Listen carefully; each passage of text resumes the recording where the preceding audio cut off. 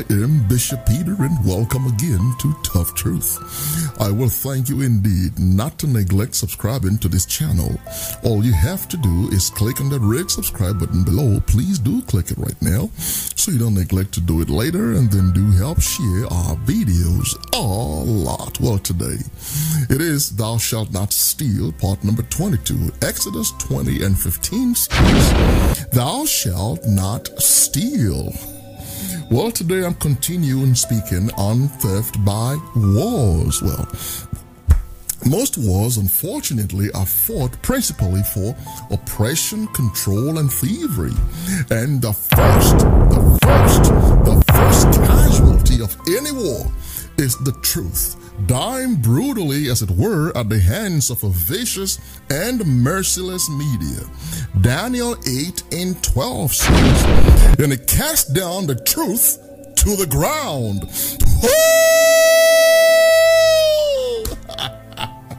Yep, well, that indeed is a felicitous and an apt description of the media, as it is the behavior habitual of the media to, one, conceal the truth from the masses.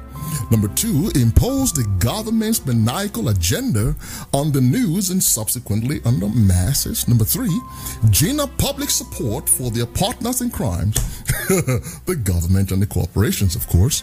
Number four, to conjure up, as it were, a convoluted rationalization or justification for every theft by war that has no basis in fact.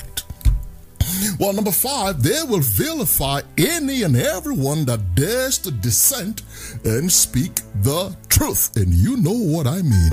Well, Galatians 4:16 says, am I therefore become your enemy because I tell you the truth?